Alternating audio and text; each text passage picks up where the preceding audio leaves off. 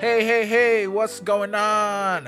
We are back for part 2 of our discussion on the Old and New Covenant. If you haven't listened to part 1 of our discussion, I highly encourage you to do it now as we give some background info regarding this topic. Today, we will deal with the more practical aspects of this topic, so let's not waste any more time and move on to today's episode.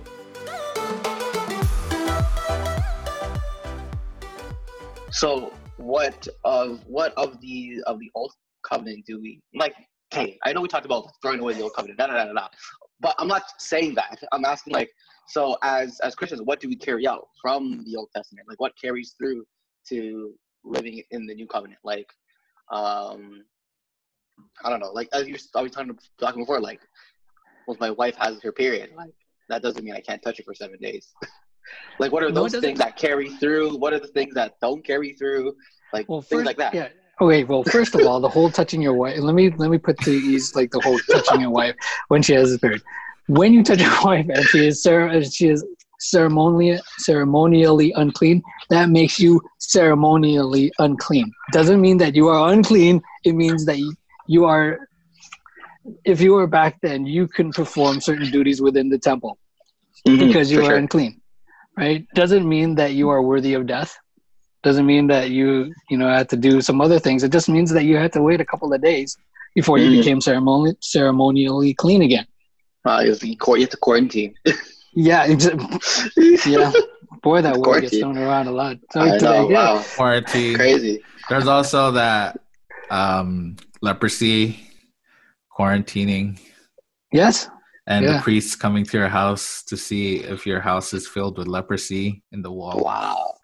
This is crazy. What the heck? I don't know how he did it, but that's the way it was supposed to go, right? And you're supposed to burn all the things that had it. Either that or really wash them good. I can't remember which ones they were. Another question I have that I think it's more prevalent today is that how does it affect God's judgment on us? Because, with all the things that are going on, like the bushfires in Australia, volcanic eruptions, earthquakes, world hunger, now this pandemic. Is there still room? People are posting, verses what's this? Exodus 15 or 16 that says God. Okay, Exodus 15:26. So God said to them, "If you listen carefully to the Lord your God and do what is right in His eyes, if you pay attention to His commands and keep all His decrees, I will not bring on you any of the diseases I brought on the Egyptians, for I am the Lord who heals you." Verses I have another verse like that. Because the world is like this, because of how sinful the world is, God has... This is God's judgment. This is God telling you you're bad. Or is that still part of the old covenant that does God still deal with people that way, or? That's a good question. Arwen, what do you think? It's based off. No theology, nothing. What do you think? What do you feel? What do you think about that? I'm curious.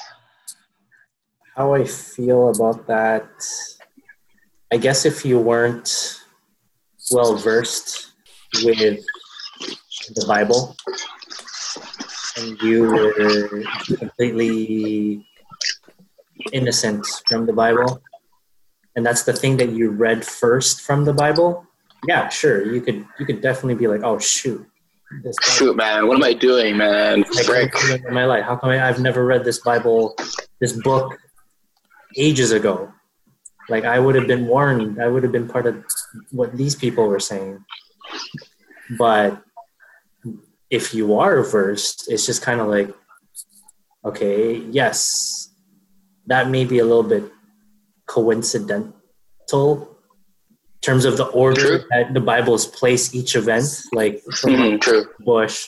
the bushfires, leading up to the pandemic, like word for word. I mean, not word for word, but order for order. Like it's just very, yeah.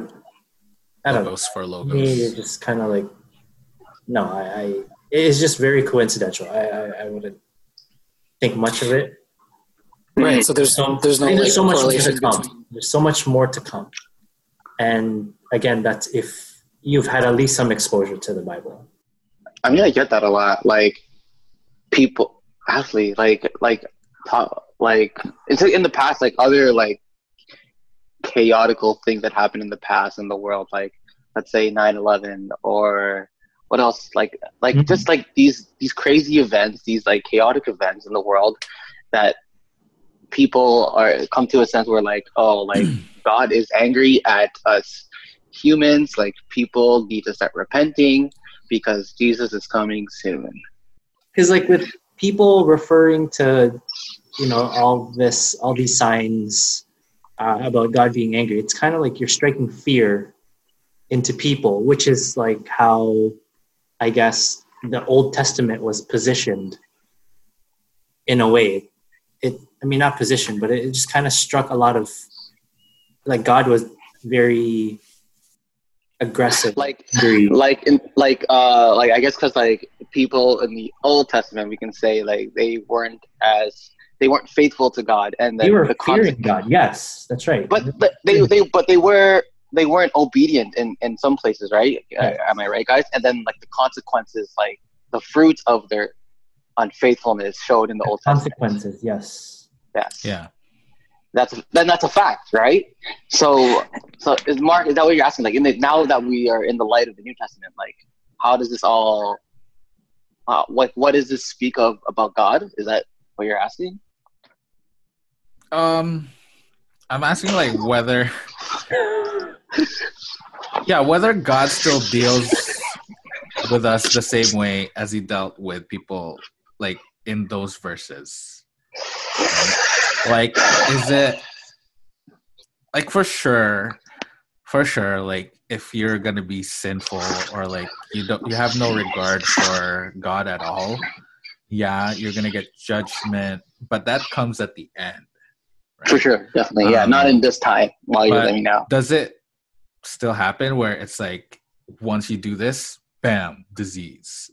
Once you do this, bam, the earth eats you up, like Korah in the Old Testament, right? The traffic cop. I feel the traffic cop in heaven that's waiting for you to screw up, and then boom, he hits you.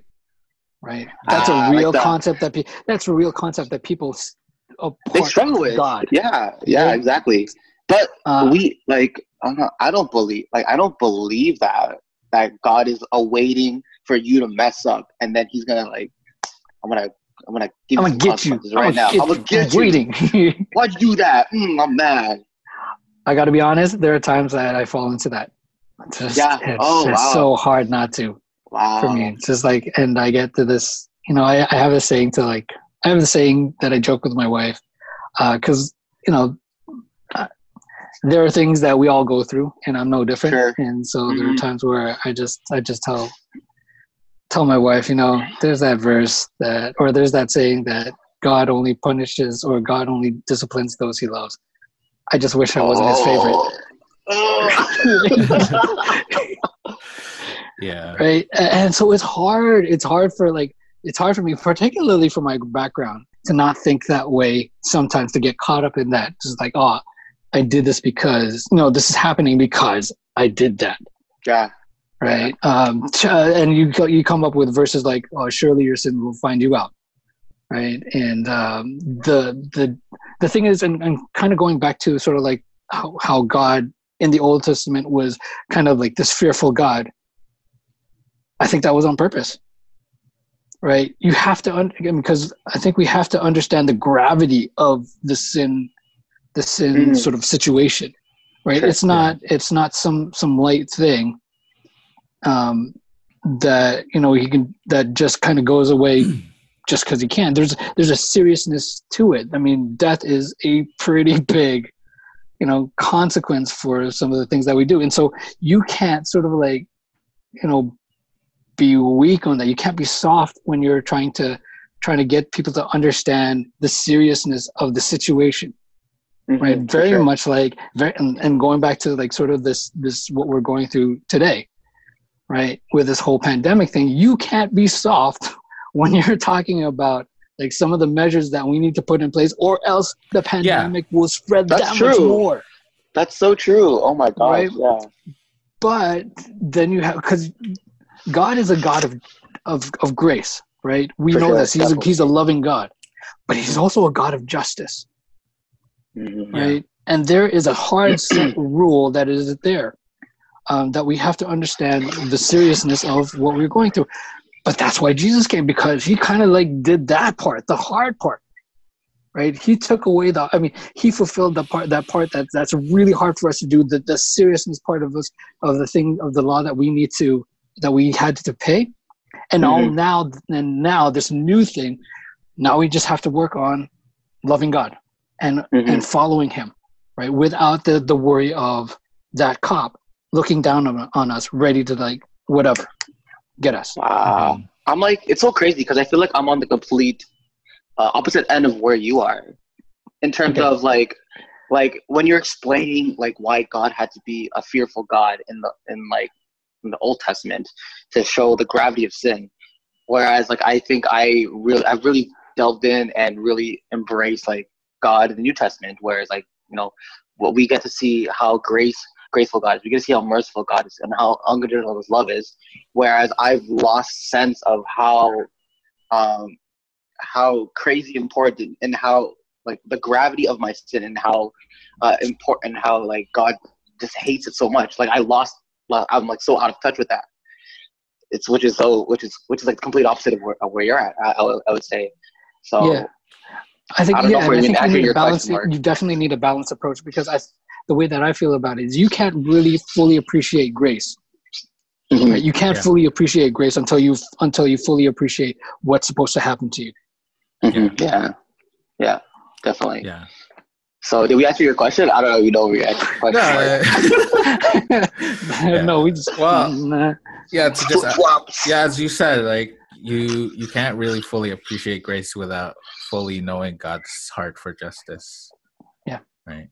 But the beauty of it is that, you know, the God who is wrathful towards sin and is angry towards the sin of his people is the same God who provided the way to get us out of that sin.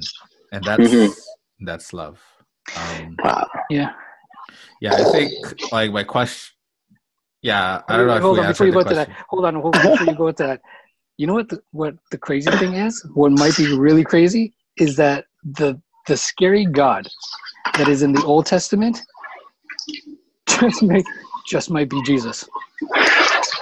Right? There are some parts of there that it might be Jesus, and so when people are saying, you know, though, don't listen to the old God because that's a scary God. Actually, there was a heretic that got thrown out of the church because the Old Testament God is the evil God and Jesus is the new God. Wow, that's tense, man. There are some people that there is some evidence that might suggest that Jesus, it was both, like he was in both of them.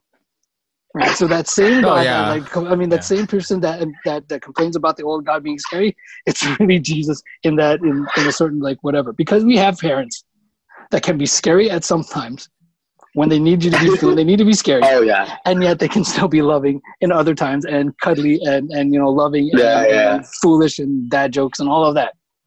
Mm-hmm. Right? So it doesn't have to be one or the other.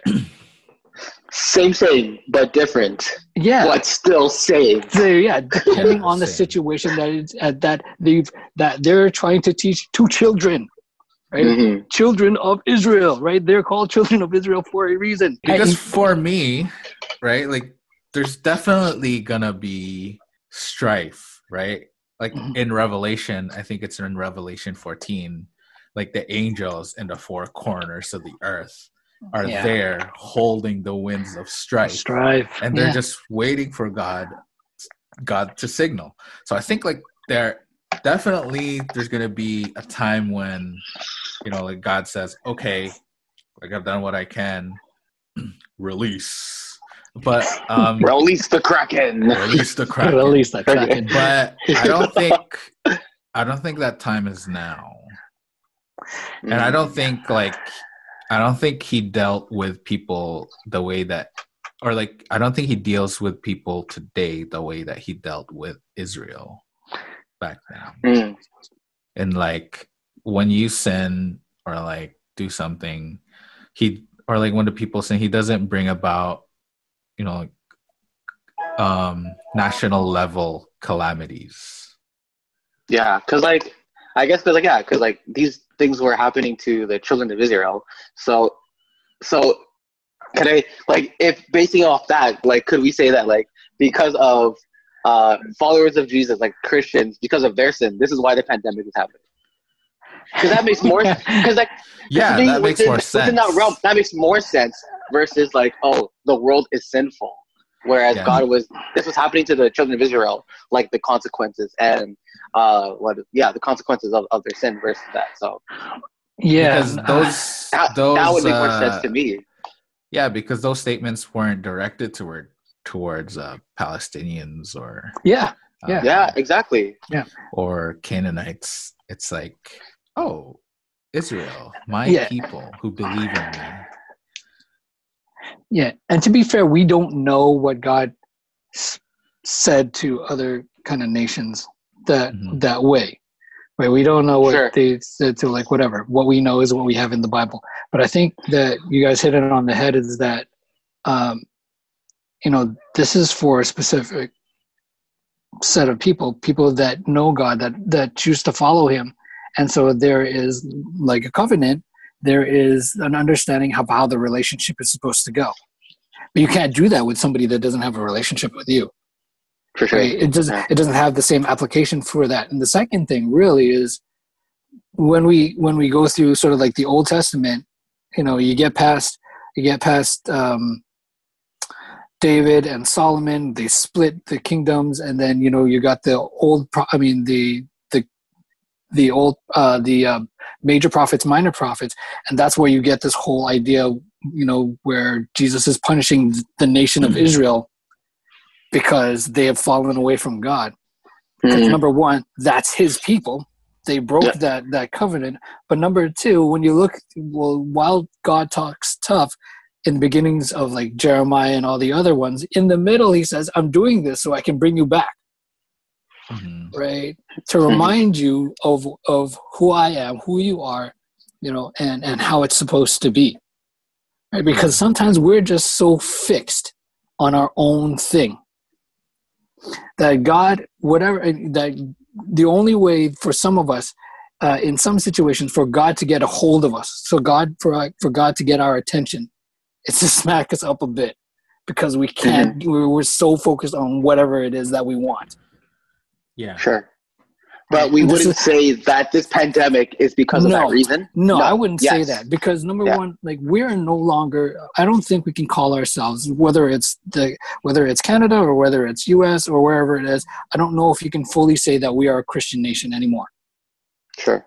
Definitely. Right. Yeah. So I don't know if that can be transferable over to us. If you want to take this as in a personal sort of, point of view, where, this is, for certain things that happened in your life, maybe God is trying to get your attention, God trying to get you back, then that would be a little bit more practical. That would be, I think, a little bit more applicable. Sure. Right. On a personal level, as a Christian, Yeah. Or even as a community, right? As a church community, maybe. Okay. Right. Maybe that could happen. But to say that, this is happening to a nation that has Christians, atheists, Muslims, Sikhs, Taoists, humanists, like, other than atheism and all that stuff. I don't think that's a good application. That you can't take that and put that on us, because we are not, as a whole, God followers. Sure. I think, like, we can definitely see God's hand of discipline within his people, but it's at this point, like, I think, like, where the old covenant and the new covenant is different is that it's a personal level, right? So I think in the old covenant, if the father or like the family or the father commits a sin, it's going to be brought to their family. The consequences The generations, belong right? to the family and maybe even the generations. Mhm. And there's like several instances that happened in the Old Testament, like Achan and his family in Yeah. Jericho. I think it's Jericho. Yeah, he took it from Jericho. They tried to go to so AI or God or said- however you say it. God said, "Don't loot anything." Yeah. But then he looted, and then, if I recall correctly, his whole family was stoned. I don't know if I'm crazy. correct, but No, you are. He his took whole a couple family. of clothes, a couple of silver, buried it Yeah. underneath his tent. But then, like we see, But then we see, And then when they tried to go after this other city, God wasn't with them. They got slaughtered, came back, and just like So you do have it right. But then we see in the New Covenant, in the New Testament, when I think it's Ananias and Sapphira, right? They sold the property and then pretended that they gave all the proceeds to the church. And then Peter said, "Why are you lying to the Spirit? Why did you do this? Why are you being dishonest?" To Ananias. And then Ananias passed away. What I think is interesting in that is that Sapphira didn't die at the same time. Like, she was away, but she was also given the chance to come clean. And once she lied the same time as her husband, then she was given the same consequence. So I think like God's discipline within his people comes to a more personal thing. Like you are going to experience God's discipline, and like God's discipline is not a bad thing. It's good because he loves you and he wants you to walk the straight path. But it's going to come more, I think, in a personal level, like one-on-one, rather than like your collective, a collective, like a whole nation. The consequences of your actions may affect your family. That's true. Or some other people, but like that's not directly God's putting those consequences or like the sin on other people. It's like because of the practical way that you've dealt with things that they're going to suffer the consequence, but the discipline goes to you and you alone if you sin and like are disobedient to his will. So I think like this, like one of the biggest difference between Old and New Covenant is that Old Covenant is in a national level, while discipline by God in the New Covenant is on a personal level. Yeah, I can get behind I'm that. convinced. Yeah. I think one of the other things that we, in relation to what we're talking about, let's not dismiss the idea that God is allowing things, not making things happen, but allowing things to happen to get people's attention that aren't, that aren't God followers. Yeah. Right. Just to say, okay, well, sort of get the sense of things greater than what your control is. And so you seek out, God, because, you come face to face with your mortality, with your lack of control, with, things that you just can't deal with, right? That you can't plan for, right? And then maybe it puts them on the path to say, well, is there something greater than just what I have in front of me, right? What if there is a God, right? So I wouldn't put it past, all these things happening, not that he's causing these things, but allowing them to happen as a natural course of things. Yeah. As God removes his presence from. Yeah.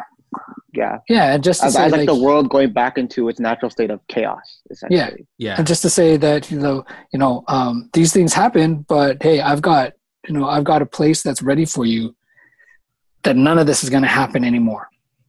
Right. When we get to heaven, that won't be, but even in the meantime, if you follow me, there are a whole multitude of blessings in this life, right? So, True.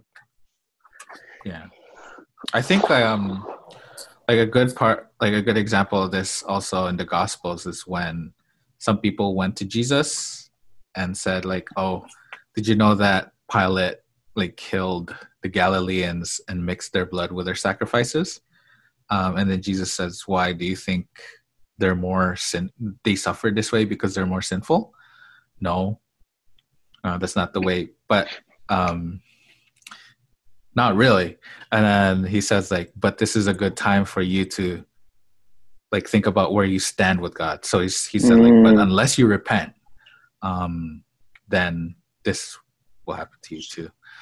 So I think like definitely when these things come, like there is a time and a place to preach about God and to let others think about where they stand with God. But we definitely have to be smart about it.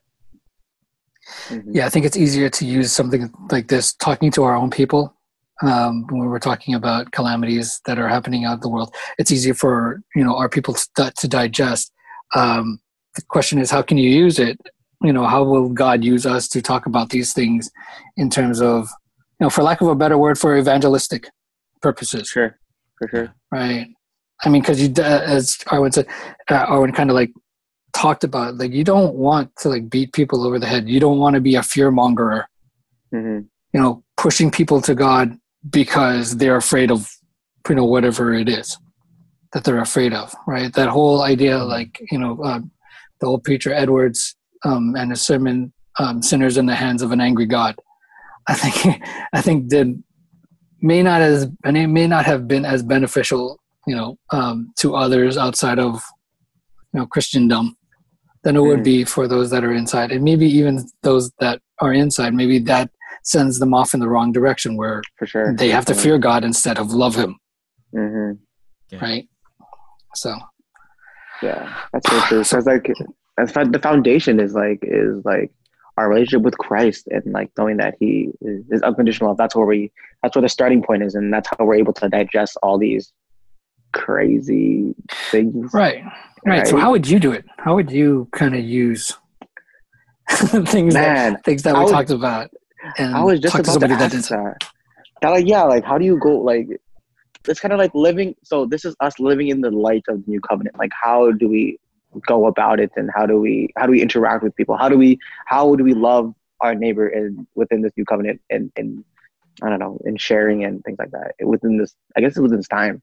So I was just about to ask that question because I was thinking about it. I'm like, for sure, it makes sense to be like, oh God, if I within to a Christian, God is allowing this to happen. But if you say that to like a non-Christian, like, are they going to take that?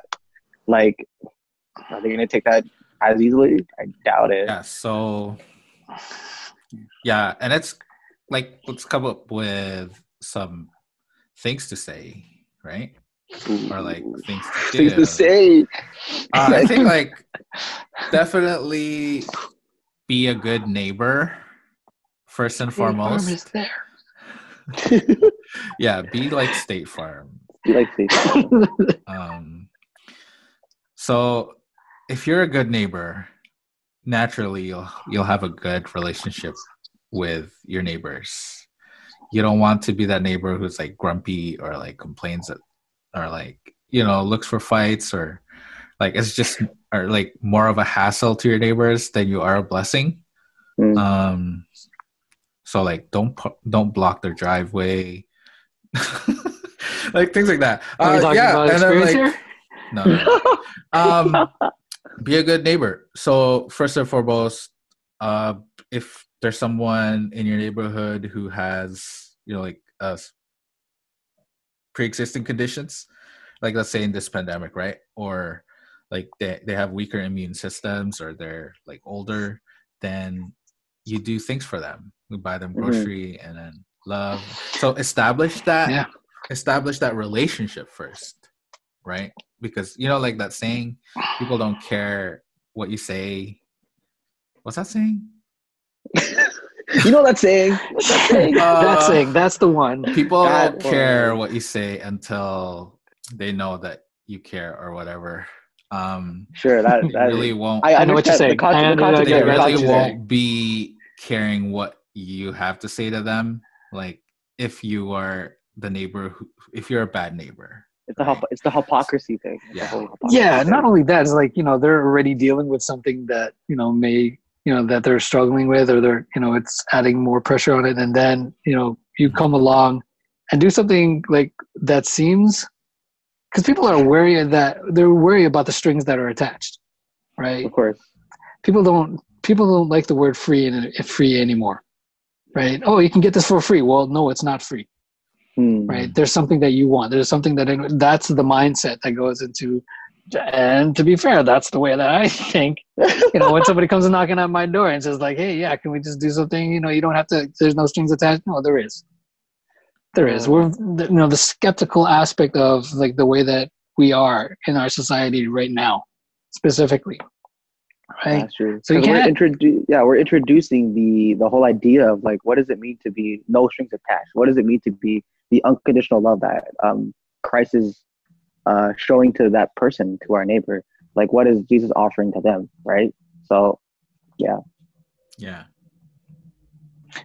Yeah, and I think it's sort of like this. I've always had this notion, and I really wish that I can get up and follow it at some point in my life. But in our denomination, we put forth these sort of programs, movements to whatever for outreach. It's called outreach, right? But there's a catch to it. We're trying to hand out tracts. We're trying to like whatever. And in the end, we want them to like be members of our church. And my thought process, for a couple of years now, is just like, well, let's outreach just because it is, right? Just to outreach and be good, to practice being good Christians, not because we want to proselytize people, get them into our churches and baptize them, but because that's what Christ asked us to do, to love our neighbor, right? And just to focus on that as opposed to, you can, if they ask questions, absolutely. But I feel that, particularly in our denomination, that we do outreach, we do good things because there's a catch.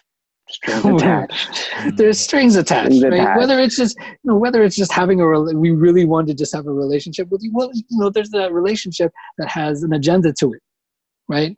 We want to add you to the books. We want you to be on our membership roster, right? I feel that's the mindset of many people in our denomination. And what I'm saying is that, let's go out and do things that are good because they're good. Right. And it's more of a benefit to us than it is for the people that we're doing good for. Yeah. You understand? I see you. Like, yeah. What's important is loving our neighbor, right? And we go through the whole gospel. Like we answer their questions, and they don't accept Christ. They don't accept the gift of salvation. There's still no strings attached, because even after that, like we would still unconditionally love them. We would still be in a relationship. We wouldn't just dish them to the side. Yeah. Right. Because that's what I think like true evangelism looks like. Yeah. Like even if they don't accept, we don't stop loving. Yeah, and I feel that in times of crisis, of pandemics, right? It's easier for people to be receptive of our kindness. Because maybe they're put in a compromised position, right? Where they can't say, no, we're good. We're okay. We don't need it, right? Where they say, okay, well, you're godsend, right? Or you're, thank you for being such a good person. And you can do it that way, right? So I guess, talking, sort of like completing Mark's thought, be good, right? During these times of trouble, because I think that's where maybe that's what God is putting in place so that it's easier to get other people's attention, right? Yeah. And eventually, when they come to that point to ask us questions, that we point them towards Christ. Yeah. Yeah. Right. Point him to the new covenant, baby. Yeah. New covenant. New covenant. Yeah, don't go into the Old Testament so much as of now. Later. Like you can't. Like I think like start with the ministry of Jesus, start with the four gospels, and then later on when you fully grasp that, like look back, start the Old Testament and see like why Jesus was necessary. Yeah, definitely. Because like I think like you need to be able to see the Old Testament through the framework of the New Covenant, essentially, right? Yeah. So Yeah.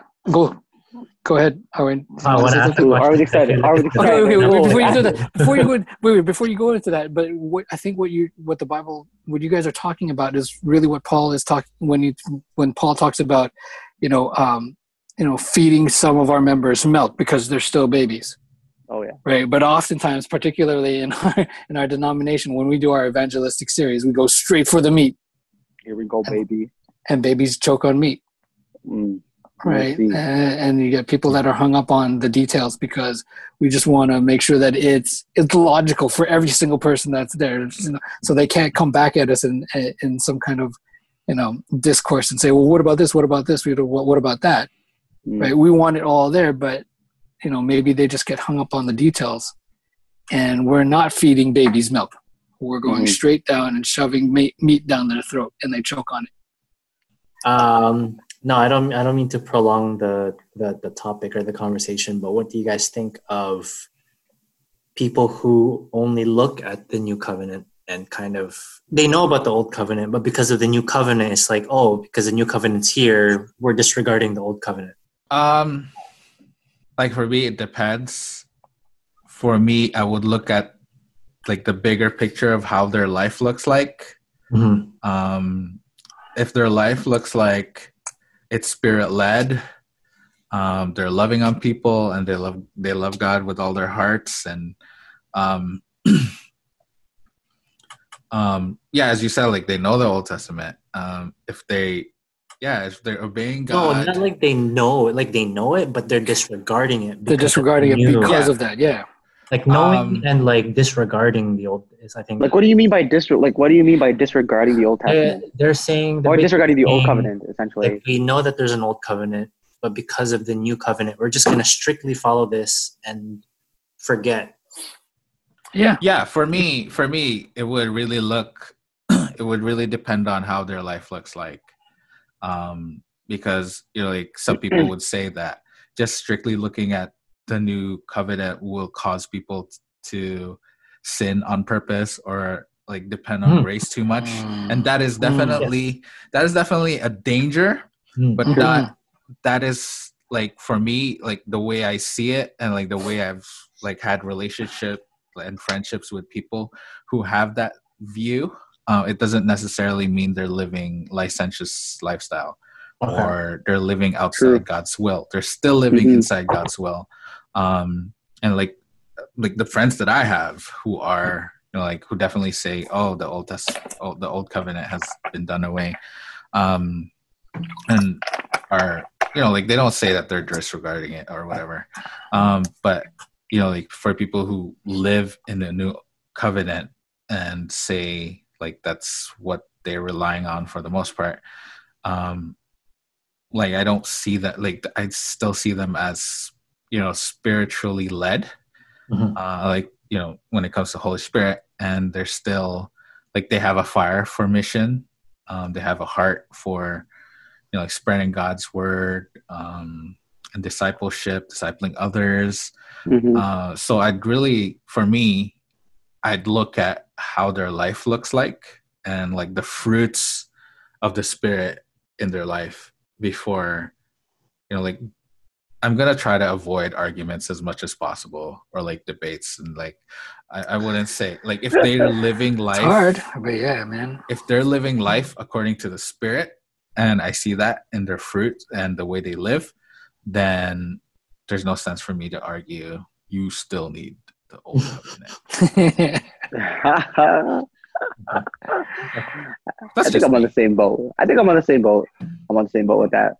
Like, I mean, same thing. Like, I have relationships with people who would say they've, like, I don't think people like directly say they have abolished the Old Covenant. It's in a sense that like they like say it verbally out loud. Like, but like they just grow up within probably a denomination or within a framework where like the new covenant is the way that they should live out life. Like I don't think that, and again, yeah, they are living a spirit-lived life. They are following Christ. They are sharing Him. They are making Him known. But I also think I guess like knowing the old covenant just brings more depth to understanding the new covenant, more depth in relationship with Christ and things like that. So yeah.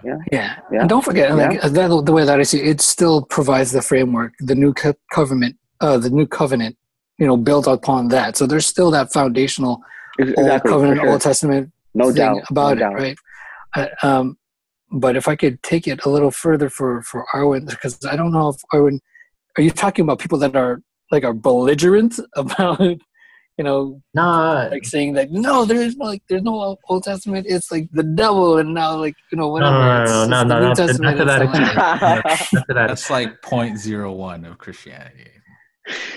No, not like, because there are people that are out there that's like that, right? That have that point of view. And I think, that's like where they're adamant, like you, like if someone is like, say they're not just carrying something out of the old covenant, and they're telling everybody, they're trying to convince everybody, and they're saying that they're sinful. I think that's where it can be like, that's where you can start, like we're thinking about it, like where, like I don't know, what do you do with that? Like where, like do you? I think that's a good question, man. That's a good question. Do you is that sort of like, well, the reason why scenario where you stand up for that is because when Mark asked his question about like, does God still act like, it was still the Old Testament, and in my mind I'm like, okay, what if we change that question up? It's like when we flip the switch. Yeah, like what if these people just refer to the New Testament and that's it?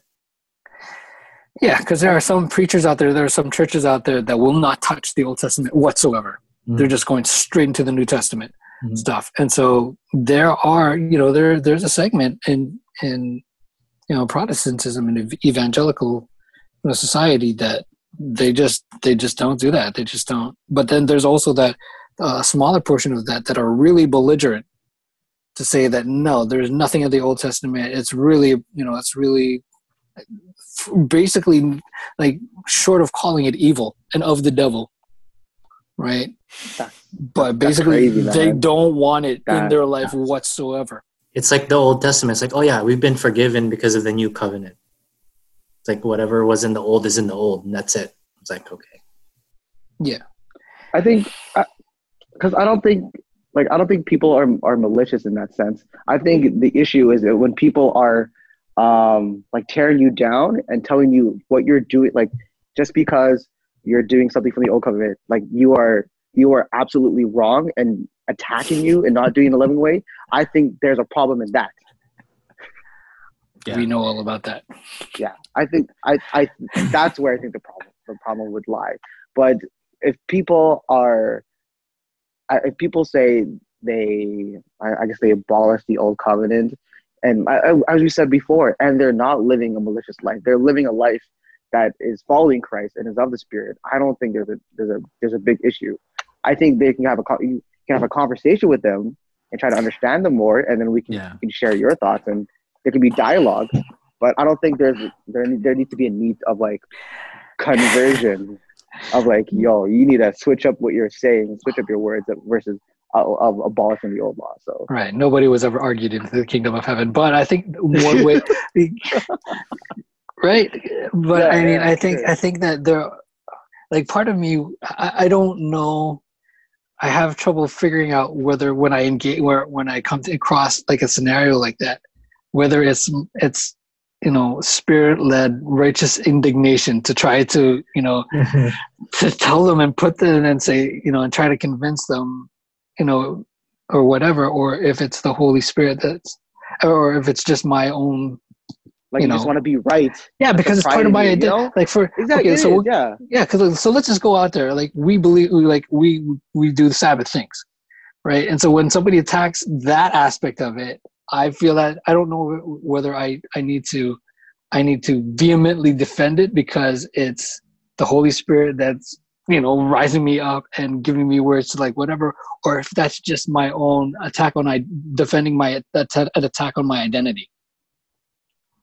Like, I think before, I think it would definitely be an attack on my identity, from where it was coming from before, like where I would say I wouldn't say I was a follower of Christ. I wouldn't say I was a Christian. I would say I just went to church, and that's what I believed in, right? But I think if, let's say like observing the Sabbath, if that is enriching your relationship with God and enriching your relationship with Christ, and is helping you grow, like, well, sure, why not? Like, why would I?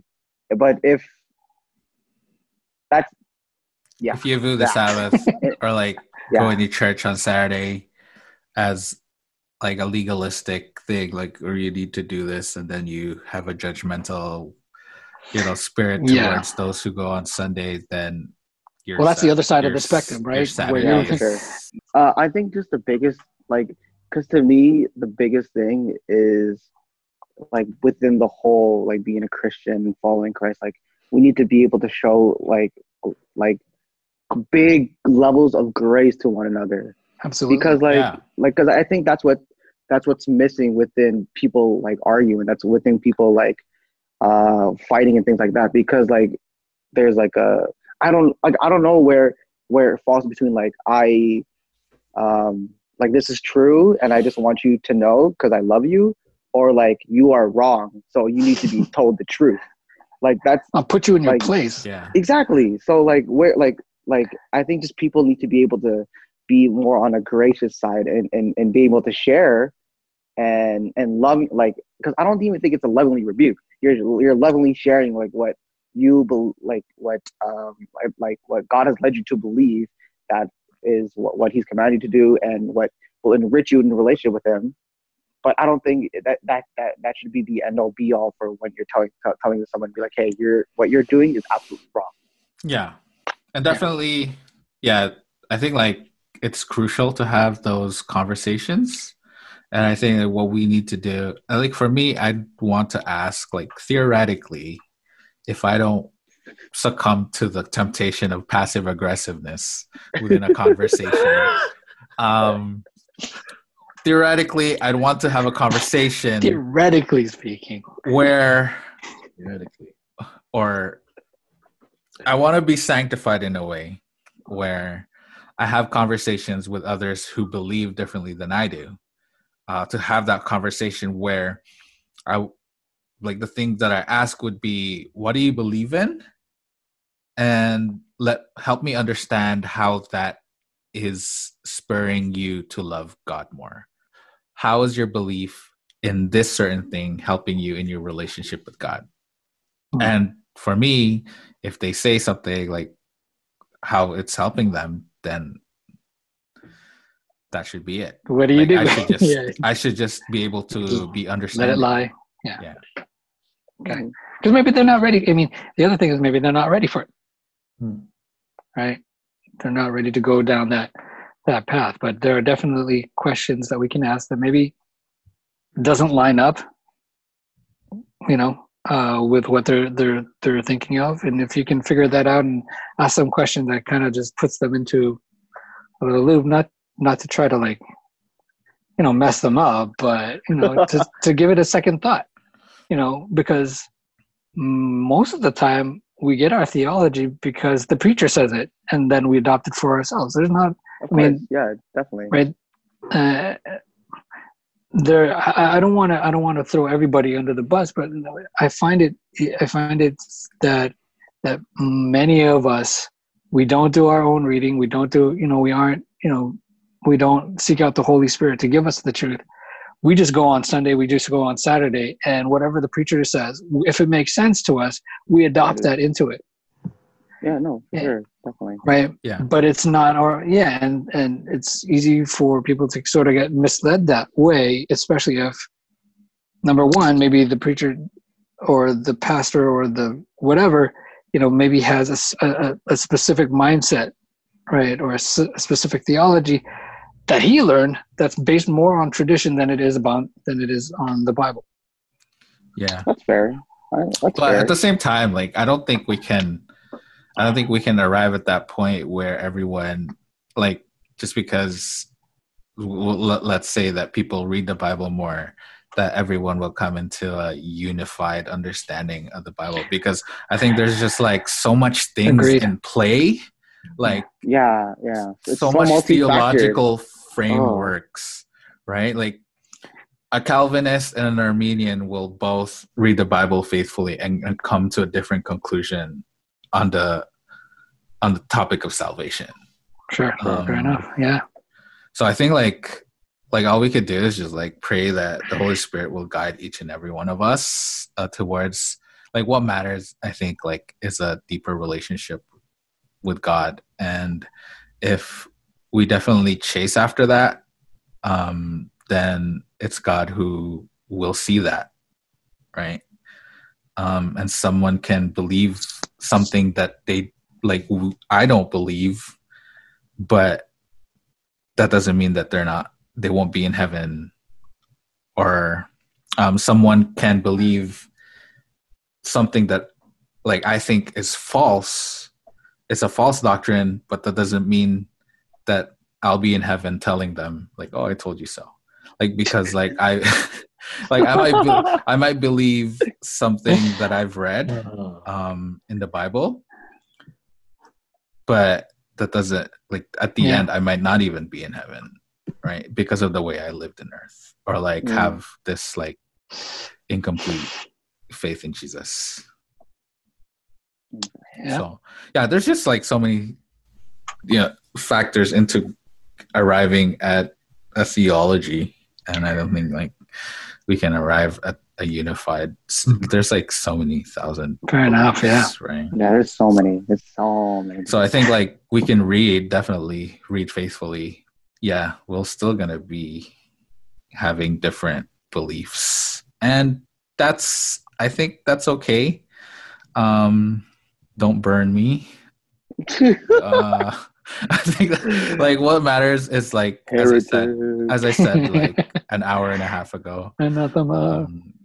As I said, I think it's like being led with the Spirit, right? And like, as long as we pray that the Holy Spirit leads our lives, then I think, God is faithful to be, like, to be the author and the finisher of our faith. I agree. Nice. Yeah. How do we get here? How did we get here? Who knows? Who knows? Who knows? All right. Well, I think that's it. Thanks everyone for joining us in this episode. We hope that you were blessed with our discussion today. If you have any questions, suggestions, or encouragements, you can reach us on Instagram, Facebook, and Twitter. You can also email us at theprodigalspodcast@gmail.com. Stay blessed, stay faithful, and join us next time for another episode of The Prodigal